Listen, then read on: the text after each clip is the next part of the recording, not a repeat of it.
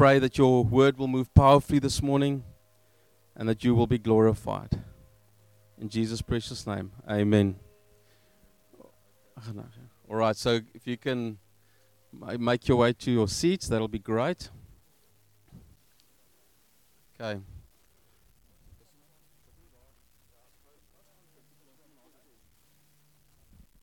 All right. We're going to see if the gazebo is tall enough for Mike. Okay. All right, so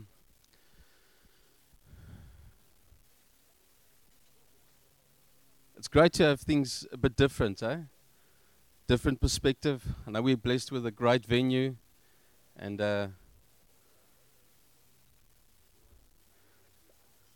Andre has got something to just mention this quickly. Morning, guys. Where's the teens? Can you put your hands up? The teens, there. Okay. So, and yeah. So this morning, we were supposed to not go out because we're already out, but go and have our own meeting. But we decided to swap this Sunday and next Sunday around for one reason, and that is because Mike is with us. And where's Mike? Mike is with us. And Mike is a great teacher. And so I don't want you guys to sit and on your phones or busy with something else. I want you guys actually to listen, because there will be a questionnaire and an exam next week on this preach. Yes, the moms are cheering. All right. I'm joking, there won't be, but I want you guys to listen, please. All right, we're all going to listen. Thanks, Andre. All right, so are you guys ready? Have you got your seatbelts on?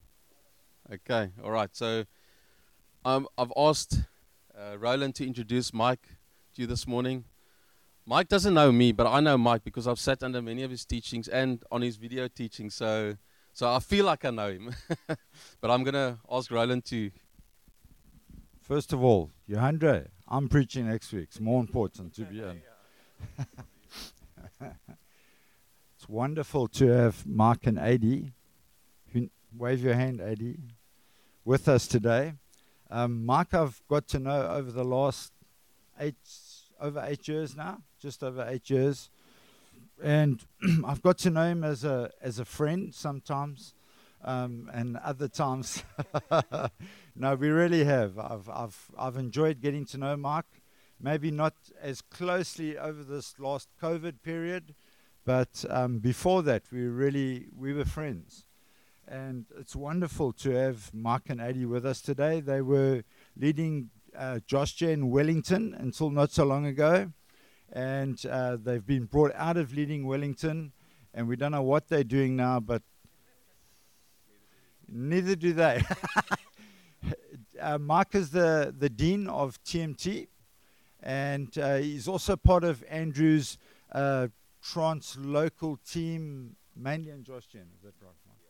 Yeah, Josh Jen and 412. There's no boundary fences for Mark. And so it's with that, I want to ask you guys to open your hearts this morning.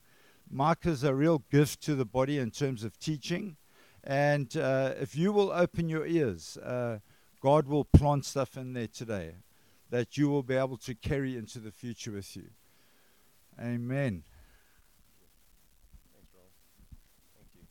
Well, good morning to you all. I think I can see most of you behind trees and coming through there. But it's really is it's awesome for us to be. It's the first time that my wife and I have been with you in Brackenfell. So we've got friends from Brackenfell, and one of our students comes from Brackenfell, Jenna, and she's amazing. She's such a delight. I don't know how many of you know Jenna. I think most of you would know Jenna. She's what an amazing young lady. I was like, man, if Jenna's like that, I can't imagine what the rest of that church is like. They must be awesome. And so, we've absolutely loved Jenna. Oh, there you guys are. You don't want to come sit that side, so I don't have to see your backs. Are you okay there? All right. Okay, fantastic. Yeah, you're going to watch them. And so this morning, maybe just to tell you a little bit about myself. I'm married to one wife, and my lovely wife, she's from, I think we've been married now in January, 24 years. We've got 3 kids. Our oldest daughter is 21. And she's actually living in Sunningdale. She's studying teaching, and she's interning at the moment for Josh Jen, doing an internship. As well as I've got a middle daughter who's just finishing up matric, who's moving and studying next year all the way, I can't believe this, but she's going to Bloemfontein and wanting to study in Bloem. And so I don't know if any of you come from Bloem, but we normally, we love the folk from the Free State. But anyway, yeah. So she's off to Bloem, and then I've got a younger son, and he's 14 years old, Daniel. And so, yeah, it's really delightful to be with you. I come from a French background, and so my surname is Dauphin. And being from a French background, growing up in South Africa was quite difficult because my Afrikaans was nie baie goed nie. And the Lord's sense of humor, obviously we came down in 1999 from Port Elizabeth to help join Andrew with the church plant. So we were part of Josh Jen from the first about 2 months in. We were part of the church plant. And then we planted a church in Oudtshoorn in end of 2004 called River of Life Church. We were planted out and we led that. So in the small Afrikaans town, en daar ek het begin om Afrikaans te praat. But not very well. And so we were in English church in an Afrikaans town, and God was very faithful. He really blessed that. He grew us. And, I want to encourage you that when you go somewhere, if you're going on an outreach, often our culture in Josh Jen is that we send teams often to different churches, and we do outreaches in different cities and towns and areas. And if you go somewhere, you're always going to grow. You're always going to go and be stretched. And often you're the one that's changed the most if you can go out. Even if you just go into a different context, it changes something in you. And we found that. We were there for 6 years. And then we moved back to Cape Town. Andrew asked us to come back. And in 2010, we moved to a place called Edgemead in Cape Town. And we were involved in helping to transition Will Murray's church actually into Josh Jen. And so Adi and I came down and we led that. And we were involved in that for about 6 years as well. And then we moved to Wellington. And here we've been in Wellington for the last 5.5 years. 6 years. There's a lot of 5s and 6s in there.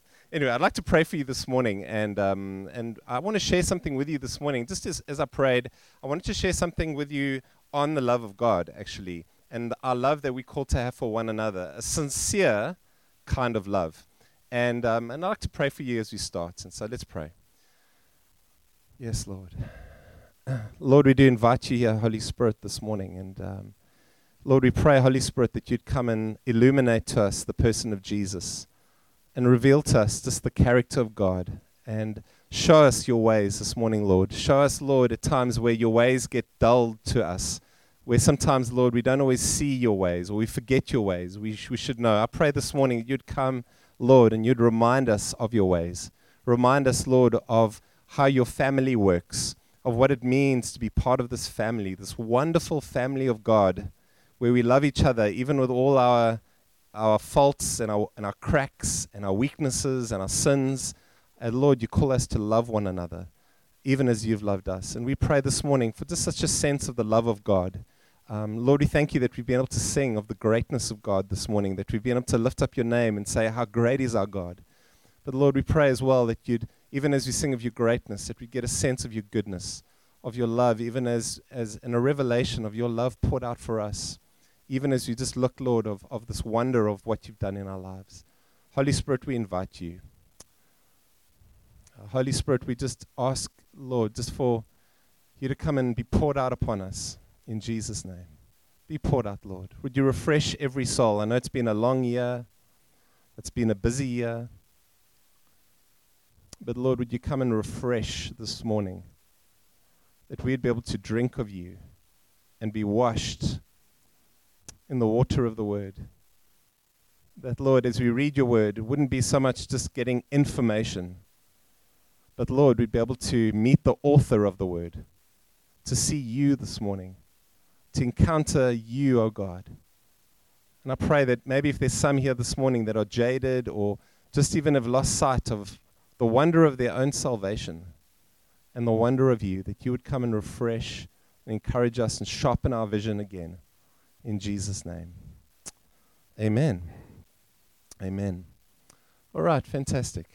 So what I want to do is I want us to look at a scripture together, and it's a scripture in 1 Peter chapter 2 and 1 Peter chapter 1. 1 Peter's towards the end of your Bible, and so you can turn with me. I know wouldn't be helpful looking on a screen, but I'll read it to you. If you've got your Bible, you can open, or even on your phone, you can do that. And we're going to look at a scripture together, really 2 little verses. And that's all I'm going to do is I'm going to unpack 2 small verses with you and focus in on an aspect of something that I feel for you. So let's read about this together. And it says this in 1 Peter 1, verse 22. It says, having purified your souls by your obedience to the truth, for sincere brotherly love, love one another earnestly from a pure heart, since you have been born again, not of perishable seed, but of imperishable, through the living and the abiding word of God. Okay? And this scripture can be a little bit of a mouthful, but how does this work? But I want us to focus on one thing right now, which is he says that there's an evidence that if you're someone that is born again, and he uses that little phrase, born again, and most of us know what that means. It means that when you become a Christian and God makes you new, he gives you a new heart, and you have God living inside of you, you're born again. And he says here that you've been born again, and he gives kind of a list of things, in a sense, that describes what it is for someone to be born again, almost some characteristics to show, like evidence, to show that you've been born again. He does that in the first part, and then he kind of explains, therefore, because you've been born again. And, this phrase, born again, when I was young, I grew up in a church that didn't know about being born again, that term, being born again. I always thought that born again people were these weird, crazy, charismatic, like you just avoid those people because they're extreme. And I grew up in the Catholic Church where, you've got the priest, you call him father, and he's dressed up like a mother. He's got a long robe. And kind of the priest and it was very conservative, it was very traditional. There was nothing of the ministry of the Holy Spirit, nothing of, when we heard about things like speaking in tongues, being born again, that was just weird. And we stayed far away from that. And we had no idea that this was stuff that actually Jesus spoke about. No idea that this was things in the Bible. And so when I actually got born again, when I was 17, I gave my life to Christ and surrendered to him. At that time, I went to university, and in the class that I was in, I was, by that stage, on fire for Jesus. I was so passionate for him, wanted to serve him. And there was a young guy in class with me. I remember his name clearly. His name was Saul. And Saul, we were talking, and I was telling him about me being a Christian. And I said to him, so are you a Christian? And he says, yeah. I'm a Christian, but I'm just not one of those born-again types. And so I realized, like, man, for him, the term born again was unhelpful because I'm not one of those radical types. I'm just someone that, because I went to church, my parents went to church, ex-kerkmens, and I went, and therefore now I'm that, but I'm not a born-again Christian. But when the Bible speaks about what it means to be a Christian, there's only one type of Christian, which is the born-again Christian. There's only one type. It's someone that's been made new. It's someone that is living flat out for God. It's the same as, there's no 2 types. There's not like a disciple and then a normal Christian. Is that if you're a follower of Christ, everyone is a disciple. Just the question is, do you follow hard or do you follow from a distance? And so as Peter writes here and explains about being born again and being born again into this life, I want to say, and I just want to remind us as I go into this thing, that being born again is not from becoming, and maybe you know this, so if you do, please just bear with me. But being born again is not from being a bad person, and now, okay, I've been bad, and now I'm going to become better, and now I'm good. Now I'm a good person. That's not being born again. Being born again is when you're dead. The Bible says, Ephesians 2, in your sins, and you've been made alive. And it's a process from death to life. And that's why in God's kingdom, we have to be born again. We have to be made new because you were dead. And if you don't understand that we were dead, then you can't understand that we've been made alive. We have to understand that we have been resurrected. And so if you are witnessing to someone, or if you've got a friend or a family member who's not a Christian, we can't try and change their morals or change their outward behavior. That doesn't help anyone. God is interested in transforming us from the inside out, from a hard heart to a soft heart. God's interested in taking a human life and making us new, and then learning how to live as new people, right? Not as as good people, but as new people, as people that have been transformed by the Holy Spirit from the inside out. And when Peter writes, he's writing with that understanding. He's writing with the sense that you've been made new. And then what he says is, and I'd like us to look at this quickly and then dive in, is he says this in verse 22. He says, you've been born again, and he uses this little phrase. It's quite unusual. He says, not of perishable seed, but of imperishable. In other words, not something that's going to corrupt or going to get rotten. It's something that's going to hold forever. And he says, this is the seed, it's the living and the abiding Word of God. And he uses that phrase, the living and abiding Word of God. And now when we think of the Word of God, what do you think of? What do you think of? The Bible, the living and the abiding Word of God. He's not speaking about the Bible here. Okay? He's speaking about, and let's look at verse 25, because he tells us further down. He says, but the word of the Lord remains forever. And he says, this word is the good news that was, what does he say, preached to you. And so the word that makes us born again is not just the Bible. We thank God that he's given us the word. This is the incorruptible word of God. But he actually does it through a message. He does it through you hearing the good news that you were once a sinner, now that you can be saved. And that God loves you at your worst, and he comes as the rightful king of the heavens and the earth to save you. It's a message that we hear. Sometimes we can read about it, but most often we hear about it through a friend, we hear about it at church, and that message saves us. And that's what he's speaking about here, about the message, this message of the gospel. And that's why, friends, I want to say to you this, it's so important that if you've got one of the big things in Josh Gen right now is evangelism. For those of you that were at the gathering, Andrew's emphasis, he felt for us, is for us, in a sense, to know how to reach people that aren't Christians. You know, I mean, how many of us have, and we struggle with this because it's something difficult for us of how do we reach someone who's not a Christian? How do we explain to them the gospel? How do we learn how to influence them and love them? And one way is to bring them to church. But I want to ask you is that do you know how to bring the living word of God? In other words, to communicate something through your mouth, not just because you give them something to read, but actually you communicate. And sometimes people will only hear the message, the word, through your message, through your mouth. And I encourage you to learn how to do that well, because sometimes you're the only word that someone might ever read. You know, some people might never get to read this word of God, but you're the living epistle, and they can learn through your own life the word of God. Do you understand what I'm saying?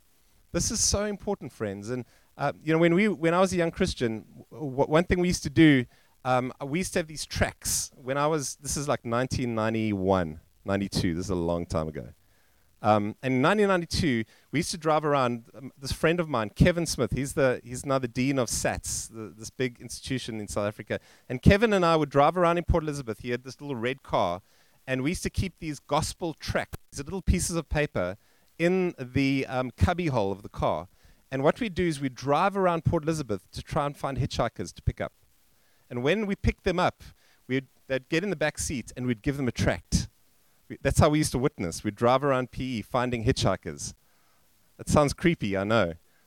Okay? And then Kevin would drive really fast to like scare the hell out of them, so to speak. Scare them into heaven. No, he wouldn't do that. But and then we'd give them this tract, and what we'd do, then we'd walk on the beach, and we'd want to speak to people about the Lord. And I always had these tracts in my pocket, and I would give them. And the one time we met this guy on the beachfront, and we gave him this tract. This piece of paper that tells you about the gospel and how to get saved and the scriptures, you know, all that. And he said to me, he took the tract and he looked me in the eyes and he said to me, but tell me how I can become a Christian. And I realized I actually didn't know what to say. I was like, well, you see, read the tract. And I realized there afterwards, I was like, God, I've missed an opportunity to learn how to give a defense for the hope that is within me. And I'm relying on a piece of paper, or I'm relying on bringing them to church, or that's wonderful. But actually, to be born again and learning how to articulate that means that you and I learn how to give a defense. We know how to bring the living word of God, so to speak. Because people are saved when we bring it, when we speak it, when we can share what God has done in our lives, then use the gospel, this good news, and learn how to articulate that. Amen? And I want to encourage you in that, friends. Do you know how to do that? Because God would want us to learn these things. If you haven't, maybe even helpful to do an evangelism. Maybe you've been doing that, like learn how to share the gospel. Here are 4 steps to know what the gospel is and how to share it. I think these are things we need refreshers in time and time again. So what Paul does, so let's carry on with Peter. So he speaks here about, let me just get some water.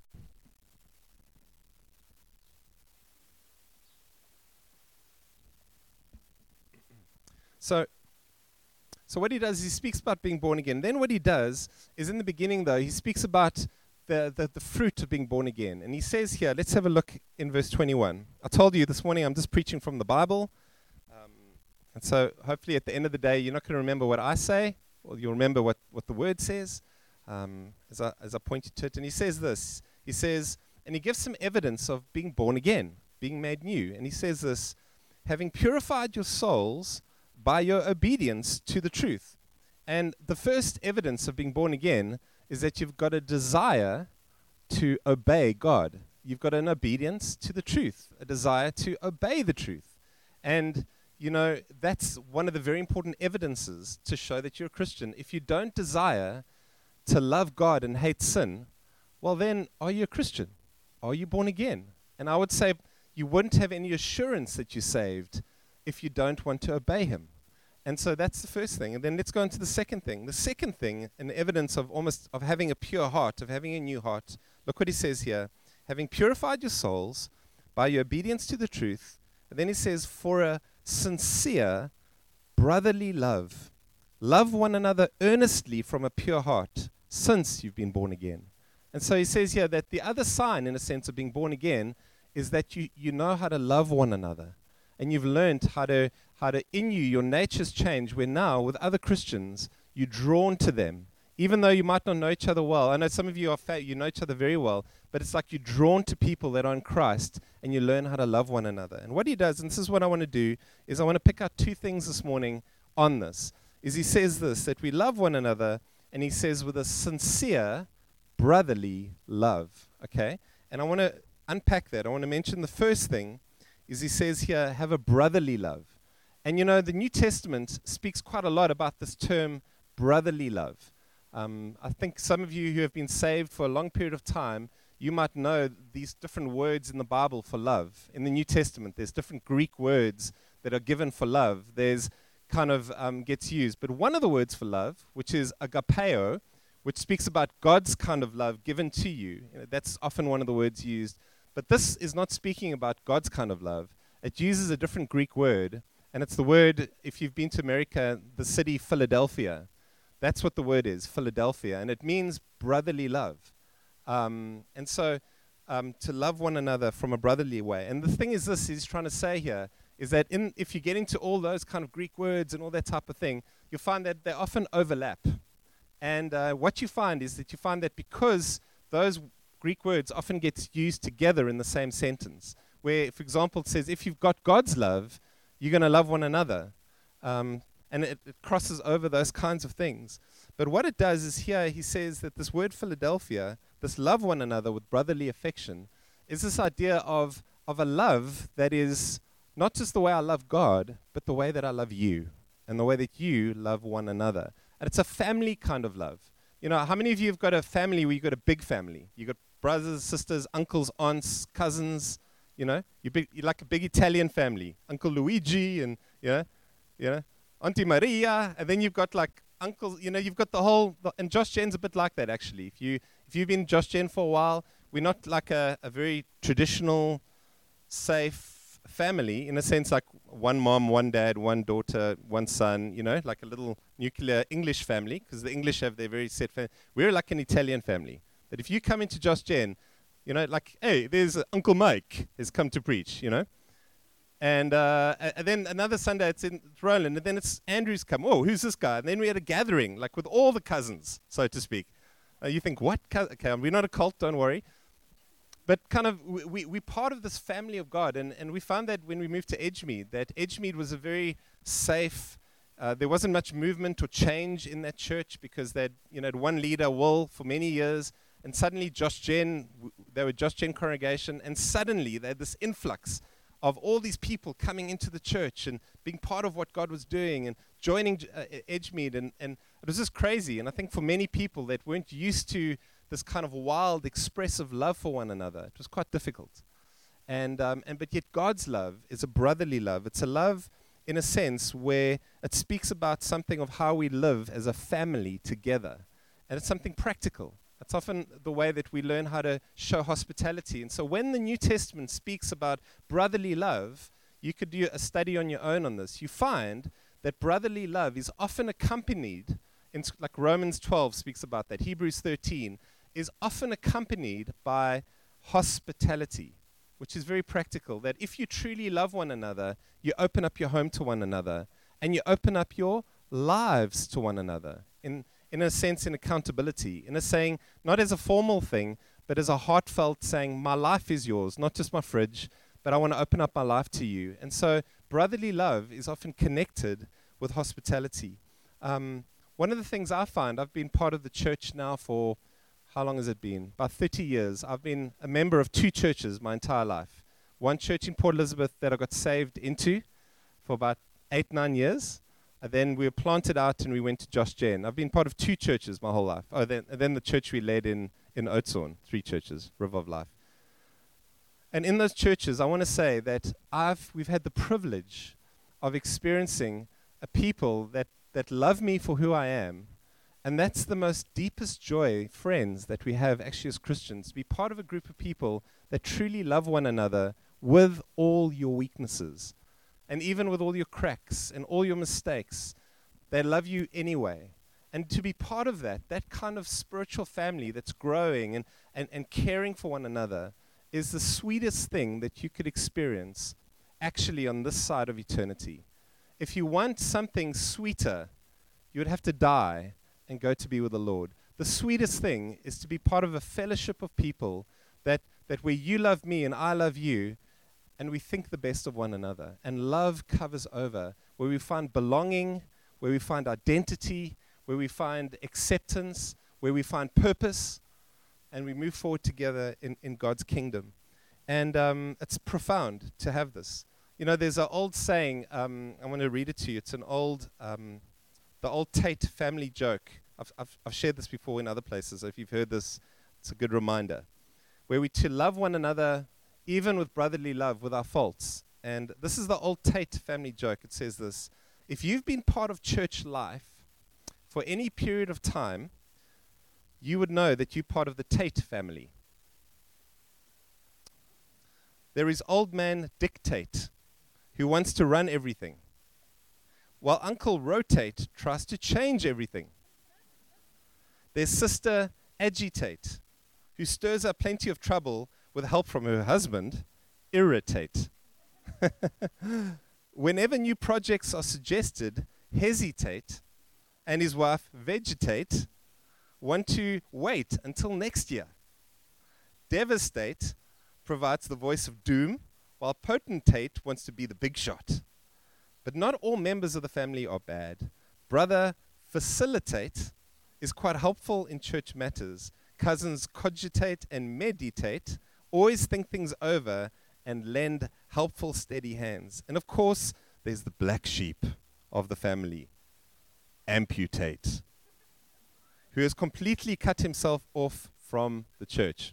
And it's a really silly kind of little thing. But what I love about this is it shows that, you know, friends, in each of us, because the Bible says that we've got something called a sinful nature, that while we're to put to death, we're in Christ, we know we put these things to death, but we've got parts of the Tate family gene, that while we're at church, we have to learn to love one another.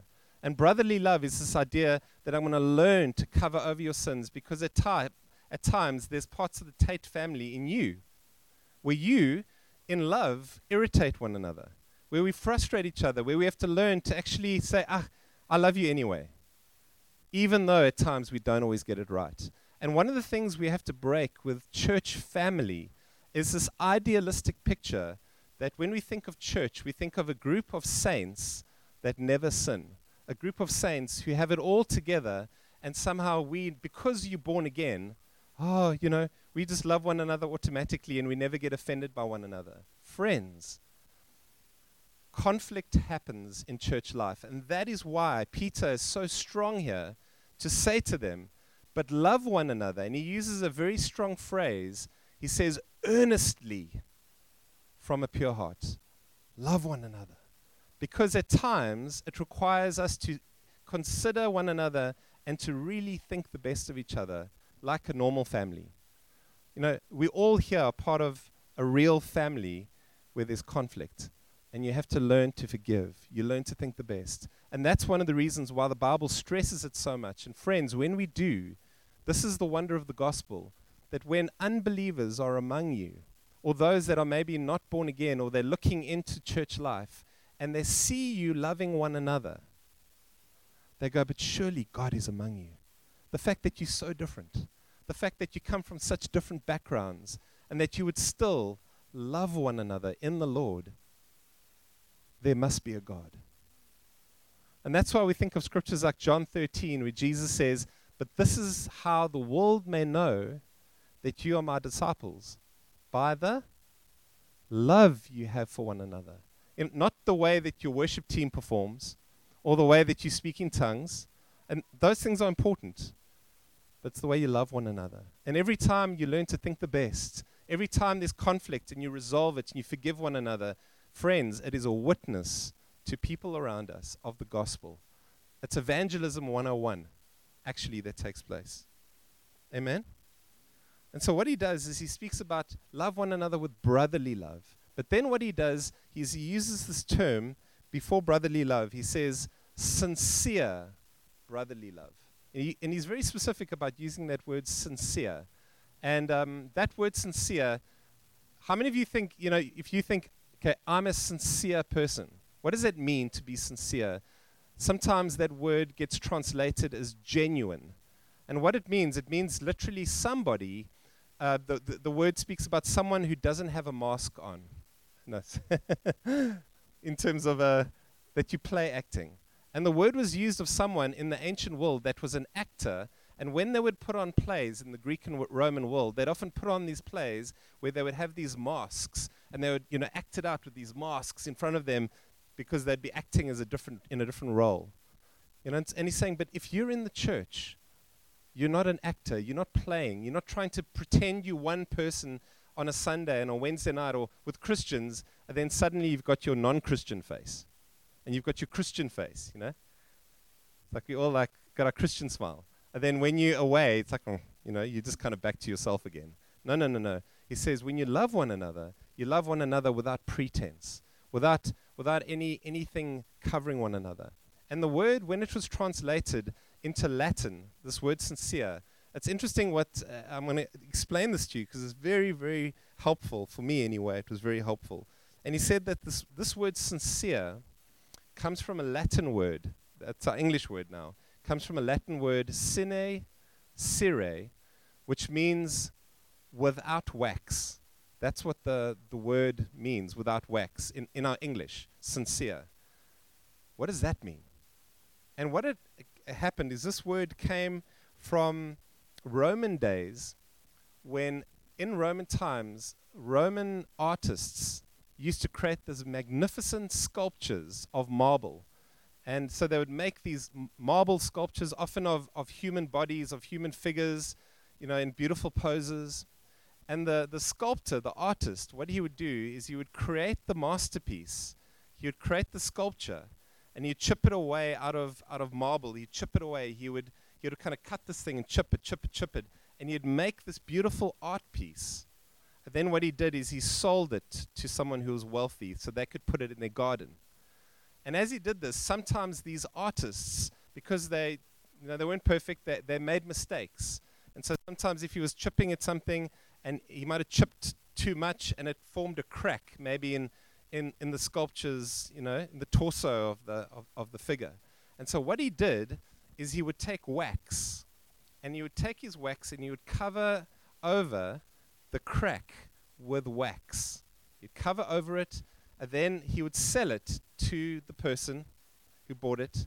And as he sold it to them, he would then just give it to them. And now, if the person was a deceptive artist, he wouldn't tell the owner that the sculpture had wax on it. He wouldn't tell them. He would just sell it to them. And over time, because the wax would stand, the sculpture would stand in the sun, the wax would melt. And that person would see the crack and say, "Oh, he sold me a dud," because now there's cracks all over it, and you patched it up with wax. And so, but that stage, the artist had run away, and he had taken the money, and he had kind of. So what they did is the artist used to chip a little engraving at the bottom of the sculpture that would say "Sine Cere." This sculpture is without wax. In other words, when I'm giving you this piece of art, I'm giving it to you cracks and all. You're going to see every fault in this thing, and I'm selling it to you as it is. I'm not going to cover over the mistakes that I've made. And in a sense, I love that word because it describes the kind of love that and the kind of posture that we call to have with one another. It's this idea that my love towards you is sincere. In other words, it's without cracks. It's without pretense. It's what you see is what you get. And as we're part of the family of God, it's like we learn how to love one another even with our cracks. But the thing is this, friends, is that sometimes if we're honest, it's quite a shameful thing if people really get to know us for who we are. Because we're scared of being rejected. We're like, will they love me even if I have my mistakes and my cracks? Will they love me even if they know some of the things that I've done and it's shameful? Even it's covered by the blood of Jesus. But if they really know part of what I'm like. And friends, when we learn to open up our lives in transparency and accountability, that is when the power of God breaks in over our lives and we find freedom from sin and breakthrough.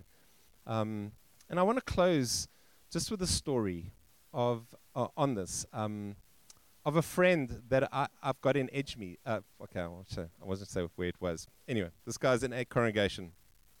Okay. Yeah, I said it, Edgemead. Okay. And he's a friend of mine. And he had been an elder. Well, it's kind of public knowledge anyway, because as I share the story, you'll hear. And this friend of mine was an elder on the team with us in Edgemead. He had been serving as an elder in the church for many, many years. He's a man of good reputation. He's a man of character, of honor. He's a man for many years that he's raised up children that love the Lord. He's got a good marriage. And And with this guy, what he did was he had been struggling over a long period of time with just certain things and issues that he'd been struggling with, and he'd shared some of it with us. In fact, he had shared it with us, but he was in a stage of deep frustration in his life. He had lost his job for months and months. He was just struggling in the Lord, really struggling in his faith. And in that place, him and his wife one evening had an argument. And they were arguing over something trivial. It was literally like there was a piece of chocolate next to his bed that I think his son and his daughter had eaten the chocolate. And he was so frustrated as it was. He was like, "You just took my chocolate. It was a gift for me." And and they started kind of arguing over this piece of chocolate. Some of us laugh because we know that's life, right? And he had a moment of frustration, and he was drinking. He had a glass of water in his hand. And he had been drinking from this glass of water. And his wife was getting changed. She was actually around the corner. There was their room had a wall, and she was getting dressed around the corner. And he took this glass out of frustration. And it's just the build-up over many months of just felt like disappointment with God, things that hadn't been answered, just frustration. And he took the glass and he threw it against the wall out of frustration. He threw it against the wall out of frustration, totally out of character from this man, this godly man. And a shard of glass broke, and as it broke, it shattered, and somehow ricocheted around the corner, and it cut his wife on the nose. Cut her. And she had this big gash and started bleeding out the nose. And she screamed, "Ah, no, ah." And as she did that, their son, who was then 22 at the time, came running into the room. What happened? What happened? And he saw his mom, and he saw his dad on the floor weeping with this broken glass. And and just realizing, what has he done? He didn't mean to hurt his wife or do anything like that. And so the son took his mom to hospital just to have a couple of stitches. It wasn't too bad, 3 or 4 stitches. And in that place, he phoned me, said, Mike, I've sinned. I'm disqualified as an elder. I can't be a leader in the church. What have I done? I've hurt my wife. And he explained to me the whole story. And okay, it's all right, my friend. It's all right. Let's deal with this. And so he kind of got through that. But what happened was as they came to church that Sunday, she obviously had because of just the impact, she had a bit of a blue eye, and she had a kind of a plaster over her. And you know what guys are like to the guys, hey, what happened to your wife, And they were kind of thinking, because they know him so well, they know that he could have never done anything. They might have hurt her anyway, and they said, oh, what happened? Did you, And there was a bit of banter going on, and he just felt the shame of like, but I have hurt my wife. I have dishonored. I lost my temper, but because we weren't sure how to deal with it at that point, we just said, okay, well, you haven't sinned because you didn't intend to sin, but at the same time, it would be very helpful for you to stand up in front of the whole church and maybe just tell the church what happened. And I remember him just saying, he'd been an elder for like 20 years. He was saying, how can I do that? They're going to lose respect for me. I have to step down, I said, but be that as it may, you need to bring it into the light. Be accountable. Just share with the whole church. You're an elder. You're a father in this house. And he struggled for like 3 weeks. He's like, okay, I want to, but I'm struggling with the shame of it. I'm scared people are going to reject me. And he was struggling with this. And we waited 1 week. We waited 2 weeks. And finally, on the 3rd week, he came to me and said he wants to come and just wants to share with the whole church his own struggles and frustrations. And he stood up that Sunday morning, and his wife stood next to him. And he shared the story of how he had lost his temper and how he had just, inadvertently hurt his wife. And he just wept. He wept in front of the church. He just wept. He said, I feel like I'm a failure as a man of God. I feel like, and it was done in such a transparent, vulnerable way, where in a sense he said, here I am, cracks and all. You're seeing me for who I am. And I want to let you know because it's affected the body. He did this as an elder, not because he was just a saint. He did this as an elder. And he wept and he broke down. And friends, I want to say, you know how the church responded? There were like 250 people. They stood up, and the whole church kind of rallied around them, just loved them, hugged them, covered them, said, we love you, man. We thank you for your courage that you've spoken like this. And if anything, what it did, it validated him as a leader in the church. Because he was a man of integrity, a man that was willing to own up to something and to actually be open and learning how to love in that space. And the story for me is such an amazing story because it shows that what family is supposed to be. And in some ways, that story, friends, is an extreme story. Because we wouldn't want everyone to stand up and do that. Because he was an elder, it was different for him because he had a public ministry. But friends, the heart of it, that to one another, are we willing to love one another, cracks and all? That because we're born again from a pure heart, that doesn't mean we're perfect. It means because you're born again is that God has begun a project in you. He's begun something that will one day be completed. You have to work out your salvation.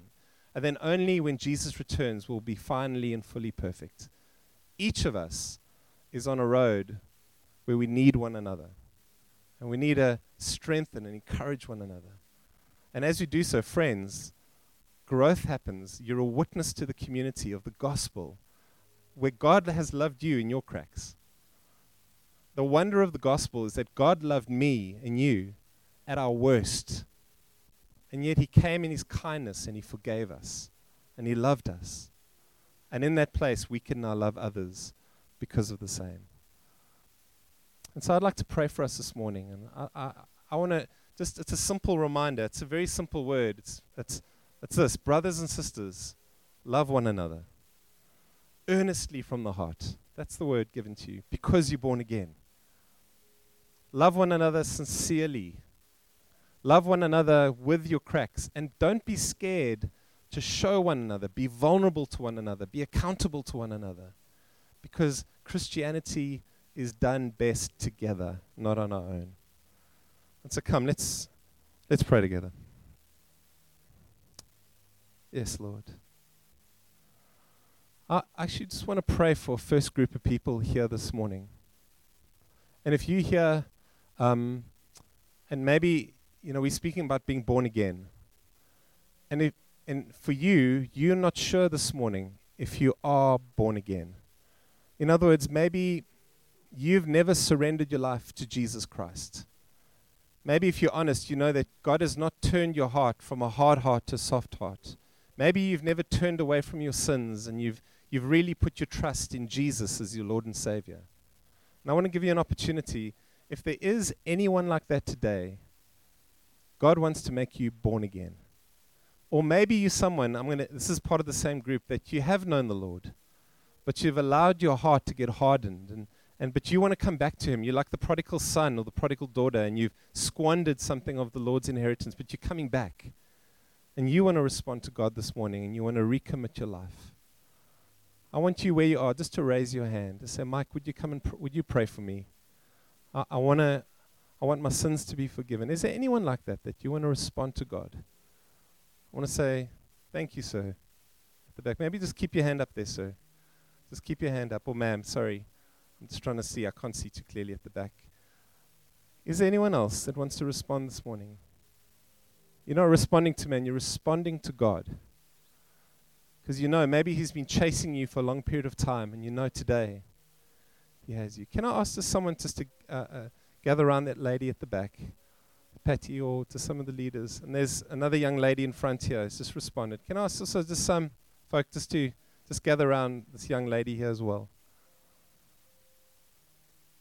And, we do these things publicly because our confession is public.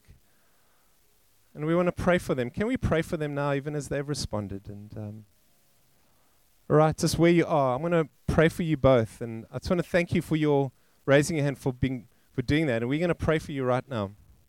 Okay? And, let's pray for them. And I don't know where you're at and where you stayed, but maybe you can just pray after me. Can you both do that? Pray after me, both of you? Okay? Say, Father God, I come before you. And I want the rest of us pray as well together, just to maybe just encourage them. Father God, I come before you today. And I open up my heart to you. Lord, I want to turn away from my old life. And I want to turn towards you. And this morning, Lord God, I put my trust in you. I choose to come to you in who I am. The worst parts of me, I come and I bring it to you. And I thank you that as I come to you this morning, that you draw me to you, that you forgive my sins, that you love me at my worst, and you loved me when I was an enemy. And I ask you, Lord, today to take out my heart of stone and give me a heart of flesh. Give me a soft heart. I ask you today to come into my life and to be my Lord, and afresh to be my Savior. Lord, I can't save myself. Only you can save me. And I put myself into your hands. In Jesus' name. Amen. Amen. I want to encourage that maybe straight afterwards we can pray and connect. And just want to say well done to both of you. Just well done.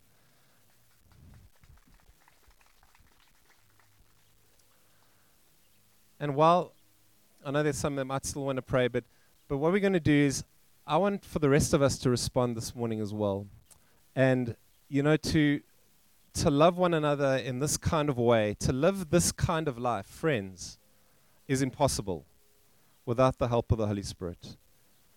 You cannot love one another earnestly if you don't have the empowered presence of the Holy Spirit. We need Him. And can we come and just, each of us, let's all stand together and just ask the Lord, would you help us, Lord? Would you help us, Lord? Why don't you just where you are, even just open up your hands with me. Just open up your hands and just invite the Holy Spirit. Say, come, Holy Spirit. Come and fill me. Come and empower me this morning, Lord. Come, Lord. Lord, forgive me, Lord, at times where I've lost sight of your love. Lord, forgive me at times, Lord, where we've lost sight of how much you love us. That, God, you're kind and you're merciful.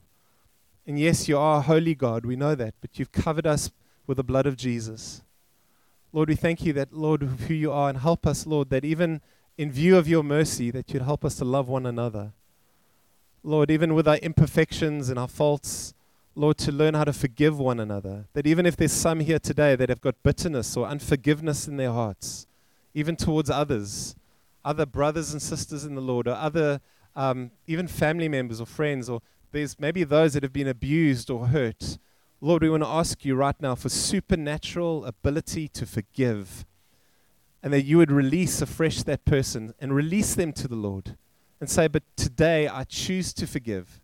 Today I choose to release them. Today I'm going to choose to think the best. Maybe if even someone who is kind of hurt you in some way, to say, Lord, today I'm going to choose to cover over them with love, and that you will sort them out, Lord God. And Father, for us, we pray, come, Holy Spirit. Oh, come and fill us. We receive your love. We receive, God. We receive of you. Come and wash us this morning. Come and wash, Lord, these precious people. Come and wash them. Come and fill them. Come and empower them. We just say more, Holy Spirit. We just want more of you, Lord. We say more, Holy Spirit. We want more of you, more of you. Would you come and fill your people, Lord? Come even now, Lord, for those that you'd break the banks, even of just a resistance or holding back in some ways, that there'd be an unlocking of your presence that would well up and gush up within them like rivers of living water, Father. Come and do so, Lord, we pray. Come, God. We worship you, Lord. We worship you, Lord. We worship you, God. We worship you, Lord. Oh, you're worthy of our worship. We're worthy of our worship, Lord. Worship you, Lord. Let's just take a few moments. Just worship the Lord. Just where you are. Just in faith. Just tell him, worship you, Lord God. Precious God. Worship you. We love you. Soften our hearts, Lord. Maybe even some that's here that have allowed their hearts to get hardened. Maybe some of you here that you've become indifferent. It's like you've just become a bit callous and indifferent in some areas. And you need the Lord again to soften you. Just let him do that right now. Let him wash you. Let him take that heart of yours, in a sense, just wash it with the oil and the wine of his Holy Spirit. Come, Lord. Come, Lord.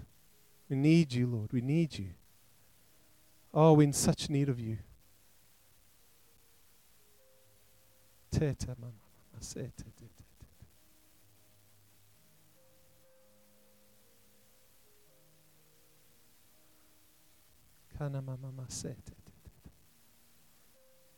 Are all things. To you are all things. You deserve the glory. Let's just sing that. He's worthy of it all. You are worthy of it all. You are worthy of it all. From you are all things. To you are all things. You deserve the glory. You are worthy of it all. You are worthy of it all.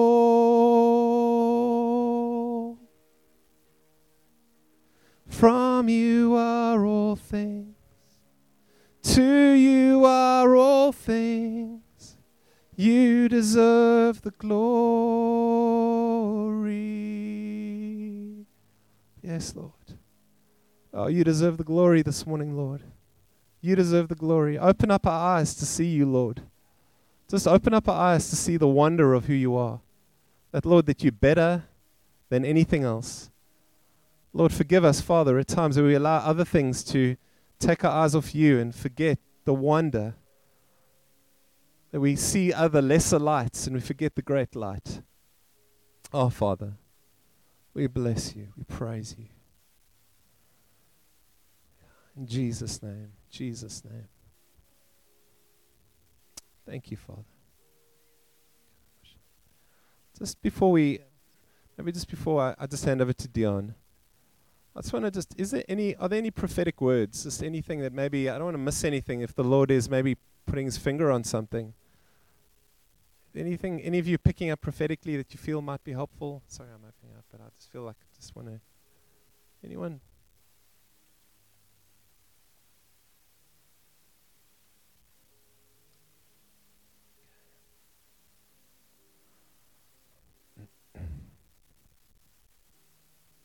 Thanks, guys. You know, sometimes I was just reminded, as you write a letter and you write yours sincerely at the end, and then you write, change that to yours without wax. And sometimes I feel people in this body sometimes feel like they are more wax than granite. And when the heat comes, instead of standing strong, they melt. So I ask that you can ask God to come and make you strong in his name. Become granite in this church. Have a bit of wax because it makes us human. But don't be more wax than granite. So we can pray into that and ask that, Lord, I just ask in your precious name that you can just come through and put your strength in us, your granite. Make us strong. Make us stand firm in your word. That when the heat comes, when we need to stand up and speak your name, that we've got the granite in us that is you. And the wax that is us, we lay down. We thank you for this in your precious name. Very good.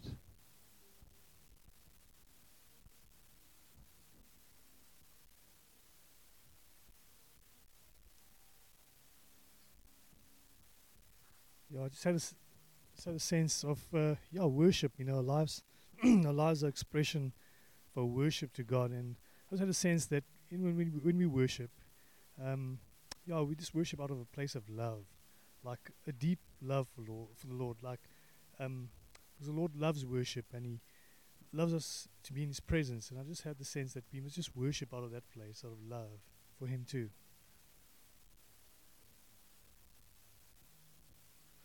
I just, as we're worshiping this morning, I think the best way to describe it is I saw open heaven, and I felt the Lord say, like, I receive your worship. And that was so beautiful to me. And the next moment I heard the Lord say, my hand of favor is upon you. And I was just like, thank you, Lord. And I actually felt the Lord say, like, do you actually realize what that means? Like, my favor is upon you.